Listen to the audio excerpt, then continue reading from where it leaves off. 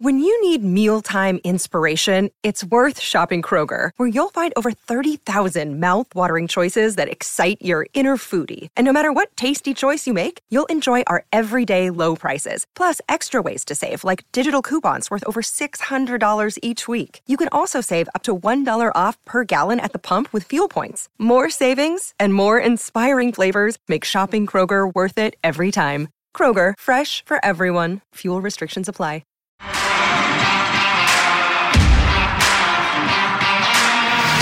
You are listening to Claret and Blue, an Aston Villa podcast brought to you by Birmingham Live.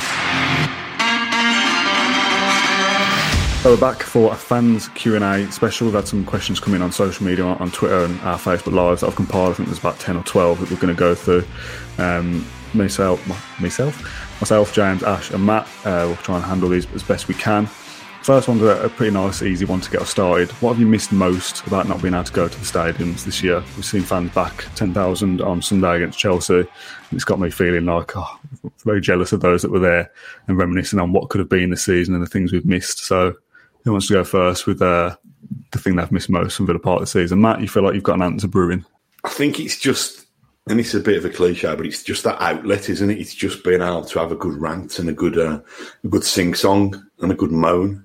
And a good laugh with my lad, really. I was joking yesterday saying, I had to try and recreate. I wasn't chosen in the ballot, so I had to recreate the environment by charging myself £5 to park on my own drive and that kind of stuff. But I didn't think I'd be as jealous as I was yesterday. And it was just, I think it was the noise. It was just that, it was just the absolute explosion of noise. And you thought, blimey, crikey, I really want to be a part of that. So I think it's that. I think it's just part of the collective. We've all been stuck in our own homes. I've not been able to go to gigs, comedy shows, theatre or whatever. But more than that, we've not been able to go to Villa, which is the cathedral of all our social lives, really. So that, just missing having a sing song with me lad, I suppose. It's not the same in front of the telly, because he's got his head buried in his phone, and my wife will tell us to shut up if we get too carried away about what's going on. Just the collective experience, really. It's like the routine as well, going, like knowing that a match day I'm going to leave at this time and go out and see these people and go to this place and all share this experience together. The only thing I could think of as a more like honed in thing after Sunday is a goal celebration. Is what I've missed. I feel like I don't celebrate goals the same at home. Yeah. That'd be mental to jump around like you would at Villa Park in your bedroom or your living room or whatever. I also find that the way that I cover the games when I'm working is that I'm watching it on my laptop, so I'm usually behind anyway. For the amount of times this season I've had a notification on my phone that we've scored, and I've seen that before I've seen the goal go in, so I know it's coming. So I've missed like the natural release of an emotion when you score a goal. I've not seen Villa score a goal in person since the Wembley final against Man City. Samatta's diving header is the last goal I saw live, which is crazy. So that's what I missed, that release of emotion and hearing that noise go up and 40,000 in euphoria together. A bit more of a wordy football-related question here. I'm going to read it out. It says, Dean Smith prided himself earlier in the season by using the same 11 in every game, saying that players weren't exhausted, and Martin O'Neill used to do similar. There's consistent themes with February to April dip in form, COVID aside this season.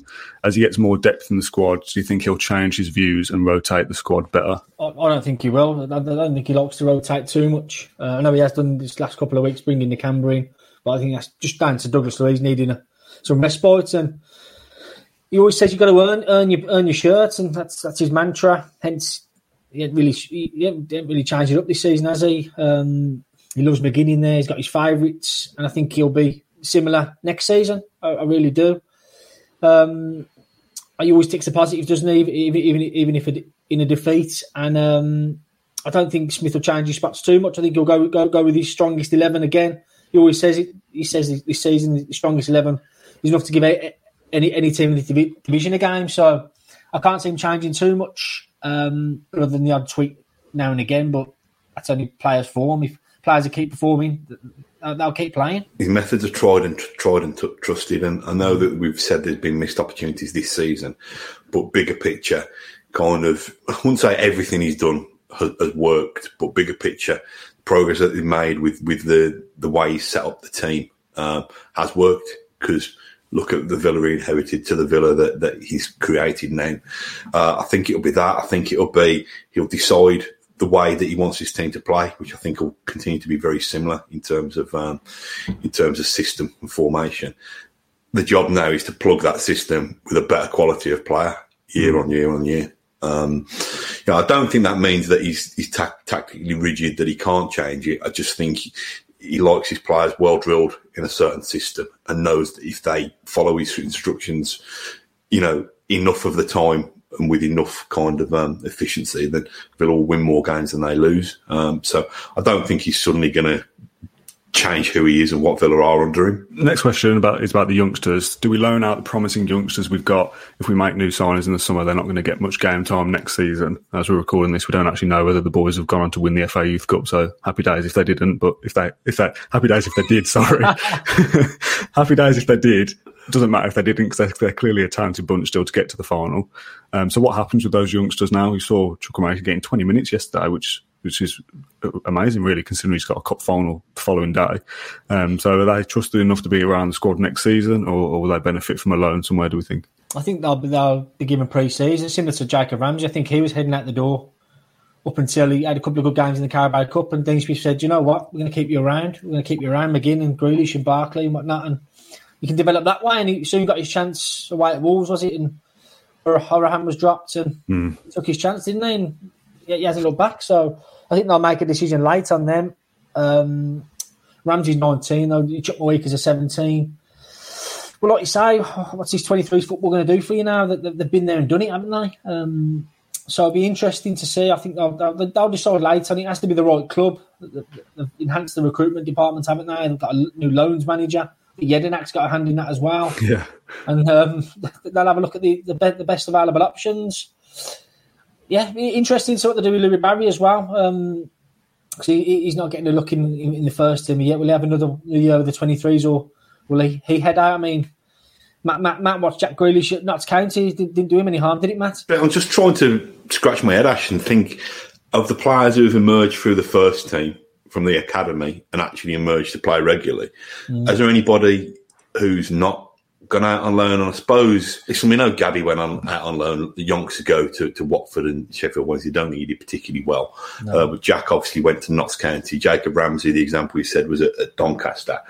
I suppose the only ones who didn't were the likes. I'm not sure whether all Brighton went out on loan before we got into the Villa squad, and Kieran Clark, I don't think, went out on loan when there was that batch of players coming through. I think it's important. I do. I think it's important for them to play for a cause and to, almost play for a cause outside of the glare of Villa Park. It's difficult to kind of make an impact on that Premier League scene for a demanding football club like Aston Villa. I'm not saying it's any less demanding for the fan base of whichever club you join on loan, but I just think it could be the making of some of the kids. I'd love to see Louis Barry 10 minutes, 15 minutes off the bench for Villa in the Premier League, but I'd also like to see what he's capable of in a kind of top League One, lower Championship club for a season. Really kind of getting that experience under his belt. But like I said, Ash, I think that seems to be a shrewd strategy from Dean Smith to see how get them immersed in the group around pre-season, see how they react, and then make a judgment call on the back of that. I suppose it's not a one-size-fits-all thing, is it, for players either? Some might benefit from a loan, some might benefit from sticking around and playing youth football for another season or so. You've also got the argument of Villa have got world-class facilities, whereas a League One side wouldn't. So I think you're right with the one size doesn't fit all, because Jacob Ramsey, I mean, he could have played every game this season for a club in the Championship, but arguably, I know his performances haven't been excellent this season, but his development would have benefited more from his performances at Villa. Same with Chukwuemeka, that there's room for these players now. Even if a new midfielder's bought, there's room for him to kind of be included. Whereas, Dom Revan, how is he going to get past Courtney Hawes? How is he going to get past Ezri Konsa? How is he going to get past Tyrone Mings to get that position he needs? And he went out to Weymouth and saw him against Notts County, and he was there laying the boot into senior pros. So, that it depends what situation you're in. Some your Jacob Ramseys, your Aaron Ramsey is probably going to have more of a chance, even in a crowded midfield, than positions that just don't get changed, like the defence. So we'll see. So we'll come back to a few more outgoings later, but they've kind of tied into the Tammy Abraham question that we get every single week. People asking, would we like to see Tammy next season? I know in the season debrief, James, you mentioned that, do we need him? So I suppose a little bit more development on that question is, does he fit into this squad? Tammy Abraham, is he a sign that Villa will go for? How much would he cost? Saw the fans on Sunday chanting his name, which was a nice touch, and that leads to people going, "Oh, come home, Tammy," and all the rest of it. So, what are our thoughts on Tammy? We've been asked all season. It's the end of the season now. What do we think? He's available, isn't he? He didn't make the squad against Chelsea again. I think he tweeted.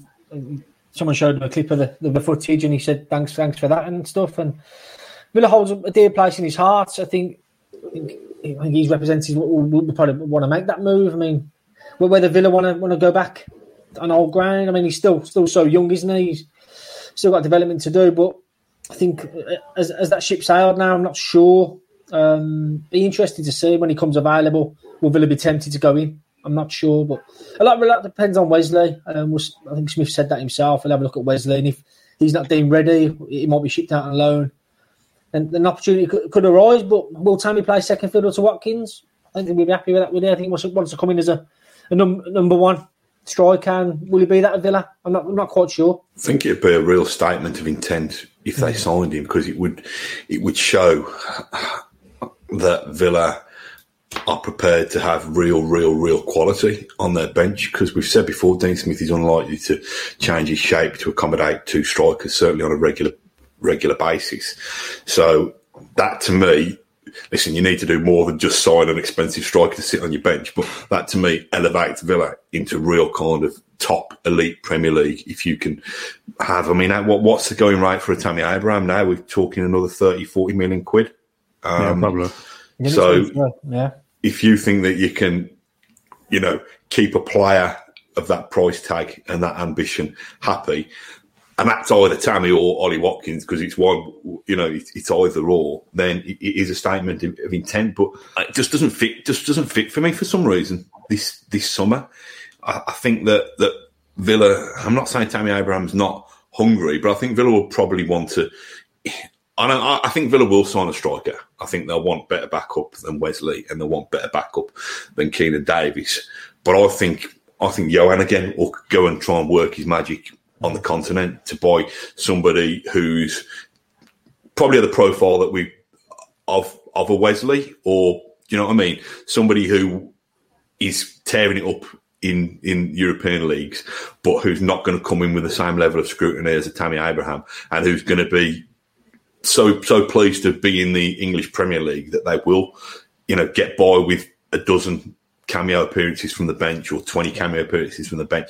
I don't know. I might be wrong. I personally would if we thought we could find a way of keeping both those strikers happy, I'd welcome Tammy back with open arms, because I think he scored a lot of goals. He missed a lot of opportunities during the Championship promotion season, but I think he's a grafter as well. Maybe not quite to the level of Watkins, but I've seen plenty of occasions during that Championship promotion season where he was tracking back and, almost tracking back to left back and right back and stuff like that. I think he's hungry still. I don't think he feels that kind of being at Chelsea and getting a little bit of the limelight there makes him the real deal. And I actually think he'd come with even more of a point to prove the fact that he's been kind of sidelined, under the new manager. But I don't know. Do you think part of that solution is that you can play Ollie Watkins off the right-hand side, and you sign a new number 9 for 30-40 million, and they play up front, and Watkins plays off them towards the right-hand side? Is that an option, or do you not stick 15 Premier League goals out onto the right wing? It's quite an exciting option, isn't it, really? Yeah. You've got Grealish down the left, Watkins down the right, and Tammy Abraham through the middle. That to me looks like a top 6 strike force, if I'm being honest, and that's what we want to have. So it's a possibility. It's possible. I think, like James says, probably a little bit harsh on Watkins because he's earned the right to play as a Premier League centre forward. But like we've all said, Watkins is of the personality and character that if he's in that team and contributing every week, I'm sure whether he plays wide right or whether he plays down the centre, he'd just be glad to be involved in continuing Villa's development. The follow-up question that we had earlier to that then is, if we all agree that Villa are going to sign a striker, whether it's a starting one or somebody to add to the squad, what happens to Wesley and Keinan Davis then? I think, like Ash said, loaned out. It's going to be a big summer. I know every summer is a big summer for every club, but for Wesley, it seems quite pivotal after coming off that injury, getting a few minutes here and there. He needs to be playing football a lot next season to continue his development because he's still, at quite a young age. So I can't see how he would get past Watkins to get that start, let alone Keinan Davis. And Keinan, in Wesley's first season, Keinan Davis knocked him out of the team. So massive season for Wesley, massive summer for Keinan Davis as well. I think loan moves on the cards if we get a striker. But I think one of Wesley and Keinan Davis will stick around to be third choice striker, and more likely Davis than Wesley. So guess we have to wait and see. Any further thoughts from you two on Davis and Wesley? Nah. Fair enough. Question on summer recruitment we had was quantity versus quality for the new signings, and whether it's better to have 3 players who cost, say, 40 to 50 million each, or 6 or 7 players at 15 to 20 million, and you bolster the squad a bit further, similar to pretty much the first transfer window back in the Premier League. Not that we signed 11 players, but players of a lower value, but more of them.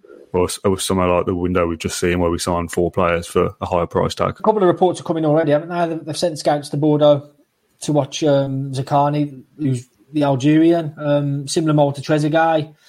David Turnbull in Celtic's been reportedly monitored as well. So that points at the bargain aspect of it. But interesting to see what they do. I mean, like I've said, the bolted the recruitment department. They got Ron McKenzie now as head of recruitment. He's well known to picking the odd gem. He picked up Mahrez and Kante, so he's got a good track record. I think he signed Son for Spurs as well. So they're doing all they can to be the best at what they can recruitment-wise. And I can't see him splashing 50, 60, 70 million pounds on players.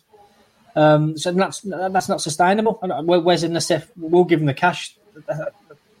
That will happen, but I can't see him just blasting the dough for the sake of it. I think there'll be method in the madness, and I think they'll have that sussed out, and I think they've been planning for this window for a long old while now, so I think they'll have it nailed, and it's all proof of being the pudding. Yeah, I think these obviously positions that we think Villa need to strengthen. The centre forward, obviously we need another option there. We've been banging on about wingers all season, and then we get to the end of the season and look at the stats, and we think, well, some of the players that our guys have exceeded the stats of just shows, that perhaps they're delivering more than we thought. I still probably would introduce another winger in there, probably another central midfielder, probably another centre half, just to increase that competition. So that's 5 or 6 players. Are we in a place now where we think Villa do need to spend 100 million plus every summer?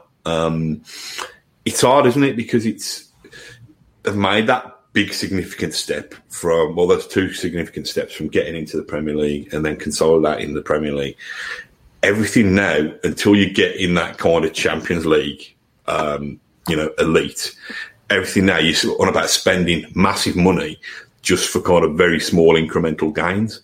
And, we run by sensible businessmen, and they'll think, well, yeah, we do want to crack that Champions League, but do we think that this is the summer to crack it? Or do we think that it's slightly kind of evolving each season? If that is the case, like Ash says, where's the sense in spanking 50 million on a player when that player might not make the difference between you're talking about going from 11th to 4th, aren't you? That's quite a step. So I don't know. I'm really, really pleased with the model that they've followed so far in terms of this kind of the profile of the players that they're looking for. This, we've heard young and hungry during the Lambert era, and it backfired a little bit. Although, to be fair, back then, the likes of Matt Loughton and Ashley Westwood did still go on to become Premier League players. But during the Lambert era, and I'm harking back now, during the Lambert era, they ripped that up after a season and went for experienced and went continental. For I think the good thing about Villa is they've found a formula that works. I don't think they're going to deviate from it massively. So it's interesting what Ash says about them still kind of looking in the bargain basement, but doing it with somebody who's got a really real keen eye for spotting those absolute diamonds and turning, selling them, buying them fairly, economically, if you like, but turning them into proper valuable assets. The perfect follow-up to that then is, how far away do you think we are from cracking into that European elite? You said top four there. Let's bring the expectations down to Europa League first and foremost before we start talking about the Champions League. At one point when we were out of the Premier League and in the Championship and faffing about doing nothing, finishing mid-table Championship, I thought we were miles away from getting back into Europe, like 10, 15 years, and it might still be that before Villa even get back up there. But we've come back up, we've finished mid-table now on 55 points. If Villa gets 65 next season, which isn't impossible, we've dropped a lot of points this season. I know people say, we've gained points when we shouldn't as well, but Villa weren't miles off it this season. If we were slightly less than awful from January to April, we could have done it this season if we'd had Jack in there as well. So I feel like we're not actually that far away from getting into the top six. But if you had to put a number on it in terms of transfers or millions spent, how far away do we think we are from breaking into it? I think it's 2 years, and it's well less than 100 million. Look at the players Villa have picked up and how far they've kicked on. Bit of an off year for people like Douglas Luiz, but look at Nakamba, how he kicked on. Look at Matty Cash, right to the team. Matt Target as well. Tyrone Mings, Ezri Konsa. These are players who are, Mings was pushing the record transfer fee, but Ezri Konsa was 12 million something, 15 at max. That's nothing. Villa are finding quality and making other teams pay for it, pretty much like how Brentford are doing to Villa every summer, and how Norwich might do it this summer.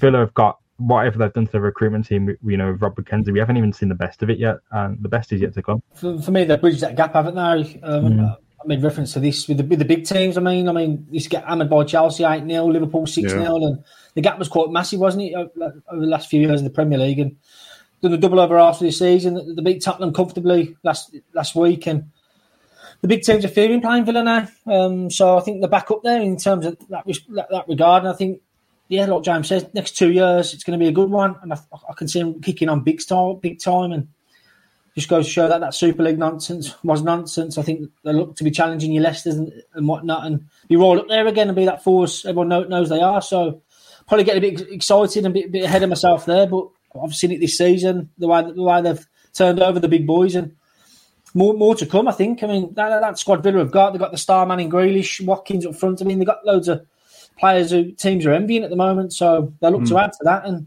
roll on. I think that it all points to a really good positive season next season as well. So who knows? Have you got a dose of pessimism, Matt, to equal it out? It's weird, This is probably the scary thing, that I always expect the rug to be pulled and Villa to, flirt with success, and then it to all end up in disappointment. I've got a good feeling about this, which probably will jinx it even more. I just think throughout the key roles in the football club at the moment, we seem to have people who we could trust. We've got a manager. Listen, not kind of pro Dean for the sake of being pro Dean for the fact that he's delivered on his objectives season on season, but he's a rational, sensible head in a mad kind of comedy kind of circus world of the Premier League. Likewise, we've got a CEO whose head is screwed on. Seems to want to represent the football club, the traditions that he stands for, as well as represent his bosses, the owners who again have come in and not interfered, but have been able to provide support where needed.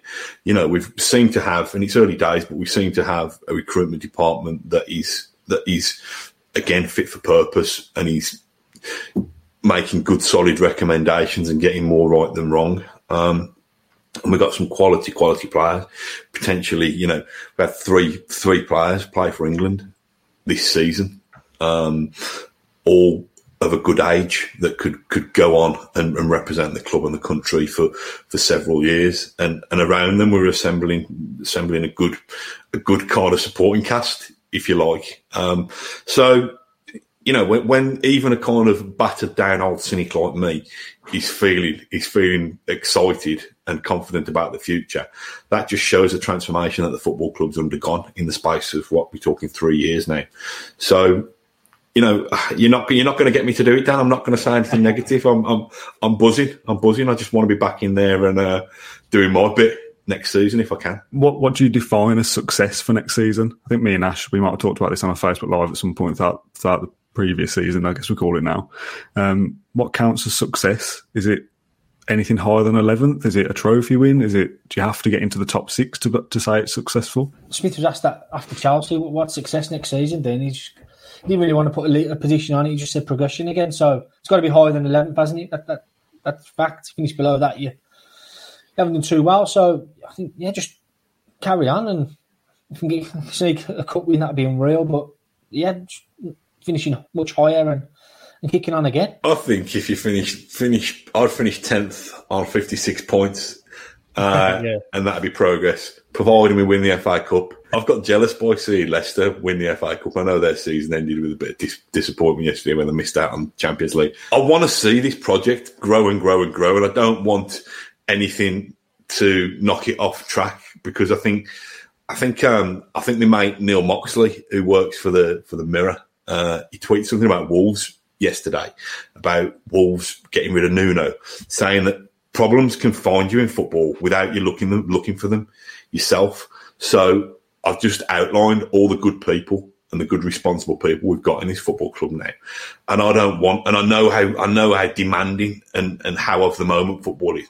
I don't want anything to blow us off course that says, oh, let's get rid of Dean Smith, let's get rid of the scouting team, let's get, I want us to try and kind of build consistently and see where that takes us. So, and I know for that to happen, the only way you're going to do that with any fan base is to keep moving forward. To me, it doesn't matter what kind of increments you move forward in. Like I said, a point and a place would do.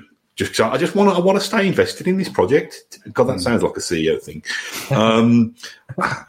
It's working. So why, even if you don't jump up to 6th next season, if you make progress, why would you think it's not working? Any kind of progress, fighting for a cup final. Can you finish on 57 points and beat Man City? Can you get a striker scoring over 20 goals for Villa? Can you compete for those cups? But realistically, it is about finishing top 10 and fighting for those European positions. It's crowded. Villa have got no right to just go, right, we spent another 100 million. Let's finish 7th, because West Ham and Everton have really picked up. Leicester have found their place at the top of the table now. So Villa haven't got just a right now just to take it. They've got to fight for it again next season. They've got to turn up from day one and fight for it. But the progress that we've made shows that we've got the right people, not just back in the club, but on the pitch as well, to fight and lead the club forward. So yeah, any kind of progress has to be a massive positive. And I know we would all be disappointed if that's just 1 point, but it's a long way away from where we were. And my mindset is we're only going to seemingly go forward from here, which is a really positive thing. There's a couple of Jack Grealish questions coming up, and I'm sure we can bat one away pretty easily. To be fair, there's been a few people that have asked this because of Villa haven't gone to Europe, blah, blah, blah. I'm sure we can all bat it away with one answer. First of all, is Jack Grealish going to leave this summer? Joining Arsenal, Anna? Well, that's what Arsenal fans think, yeah. There's no chances there. You better bloody not.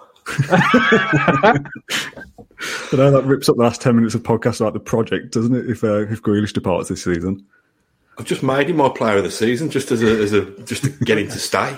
Rather than doubling his money again, I thought if I begged, that'd be enough. The follow-up to that, it's a bit more of a conversation, is going forward, where's his best position? Does he stick in the number 10 role now, or does he go back out wide next season, out on the left? Out left, out wide, straight away. Do you think? Yeah. I think he's better back as number 10 next season. Yeah? What do you two think before we get stuck into it? Either way, Villa win because he can do good as a 10 now. He could probably call it as an 8. I know he had a bit of a rough time last season with it on his entry to the Premier League. But, any position now, he's found the maturity to succeed there. So, I'm sure him and Dean Smith will have a conversation about going forward. wherever he lands, it's going to work. Yeah, I'm relaxed about it. I mean, I used to blast Bruce for playing him out on the left when I thought they were crying out for him as a 10, and then he's gone and played the bulk of 2 Premier League seasons as a left winger in effect, or an inverted left winger, and absolutely ruled it and owned it. I think he could just let him pick. To be honest, he's such a gifted footballer. I quite like him now. I quite like him on that left flank, to be honest. And let's face it, even when he plays on the left, he's not a kind of touchline hugging winger. He's given free roam and free license to move around. I know that's not really answering it. I don't mind. I think he's gifted enough to play in any of the forward positions. And I mean any. I think he could play as a centre forward as well, because I think he's big enough and strong enough and athletic enough. I don't think he'll come a place, unless something rips through Bodymore Heath again. I don't think there'll be a time when we do play him as a centre forward. But yeah, I think he can play anywhere and still be the one of the best players in the Premier League. Yeah, I think that conversation probably depends on Villa's summer business as well, doesn't it? As long as Jack Grealish is in that team and he's the linchpin to Villa moving forward, he can play wherever for me. I've picked out a few names that we've been linked with repeatedly throughout the season. You got, is it Burge or is it Berg from Sheffield United? What's the pronunciation? I'd have said Call him Burge. whatever he wants if he costs as much as he's going to cost. Sander Burge, not for 40 million though. Cantwell, Buendia, Abraham, Pereira from Albion and Edouard from Celtic. They're the 6 names or so that seem to be doing the rounds. Just quickly, Ash, any of those that you'd prefer, or what's the likelihood of us going out and spending 40 odd million on these players? I'll get Pereira. He jumps out straight away to me. I think he's one that can be got. I watched him last week against the Albion, and he stand out again. So I think he scored more than Grealish did in last season, in his first season. And Villa survived and Albion had gone down, which says a lot, really. Pereira doing it for a really struggling Albion side, and really like him. He fits the bill. Young player, and playing a number of positions across the front three as well. So I'd have Pereira any day of the week. It seems to be a position Villa would want to invest in, on the wings and out wide, and not play in the middle. It's like Jack Grealish, you just play wherever he wants because he's that good. Did it though for a really poor Albion team that had that dysfunction of switching philosophy mid-season. I think Bilic kind of let him do whatever he wants, whereas Big Sam was a bit more regimented in his approach. Worked both ways for him. He looked fantastic. He's a real gifted footballer, and if Villa can land their hands on him, that'd be perfect for me. It's a stupid classic claret and blue waffle one that we had on Twitter, I think it was last night. It just made me laugh. So I hope you've got an answer prepared. If the 2020-21 season was a cheese, what type of cheese would it be? I've been giving this some thought. I'm glad you counted with this rather than the transfer one. It's a bit... Do you know the Kraft cheese singles that you get in the little plastic? Because it's done a job. It's filled the gap, but it's been artificial, and it's been like that, hasn't it? Do you know what I mean? I don't mind those cheese singles, but if I had a choice between that and some proper cheese, like I don't know, some cheddar or some red Leicester or whatever, I'd go with that. But it's been tasty enough. But it's like I said, it's an artificial replacement for something more substantial. Is that fair enough or not? I don't know. It is fair enough, but I like that your classic like black country man, like man down the pub analysis of that is that like proper cheese is red Leicester. I'm struggling for cheese. I was going to go a bit kind of brie and camembert, but I'm a man of the people. Mine would be vegan cheese. It's got a cheese, as it's called. It's got a cult following, a bit of an intense cult following, a bit of a passionate cult following. And it could be, it stinks the house out sometimes, and it could be the future. It'd be nice. That's a good answer. I feel like you're too much of a dignified journalist, Ash, to take part in the conversation. So, my number 10 Downing Street joke didn't go down last week. Yeah, so I'm going to skip your answer. I'm not going to offer one myself either. I'm going to leave that nonsense to Matt. That's all the questions I've noted down from social media.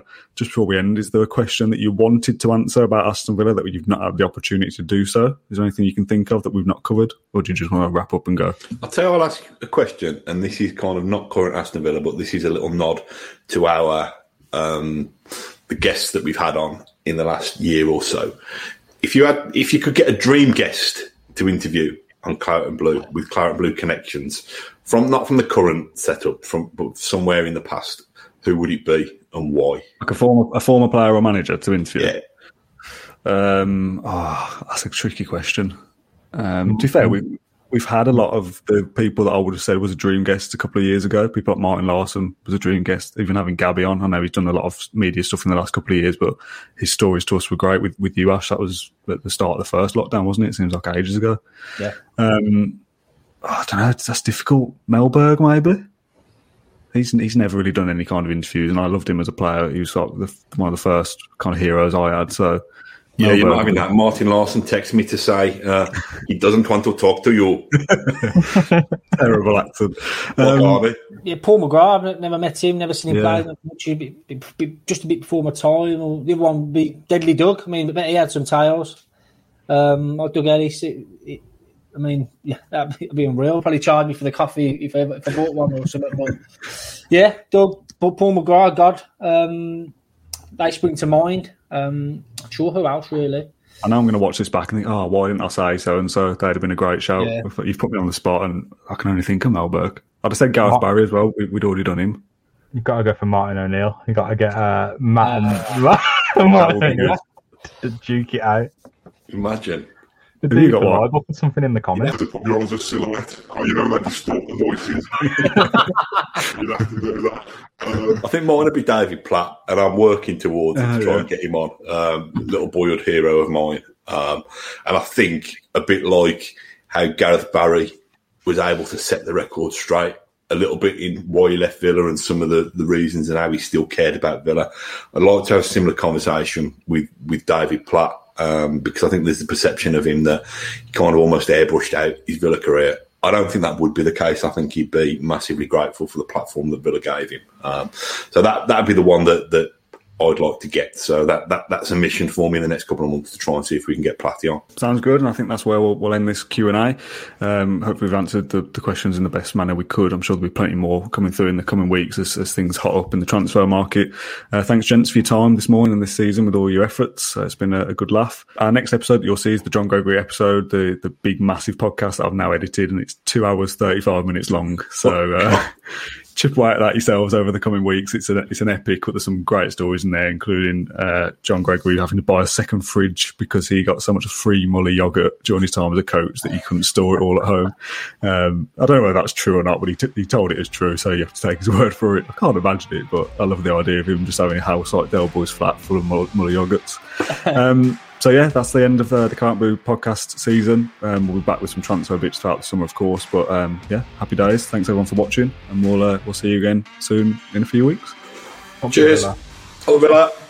Thank you for listening to Claret and Blue, an Aston Villa podcast. If you enjoyed today's episode, then please do let us know. We love hearing your feedback. We'll be back soon with another episode, but until then, up the Villa.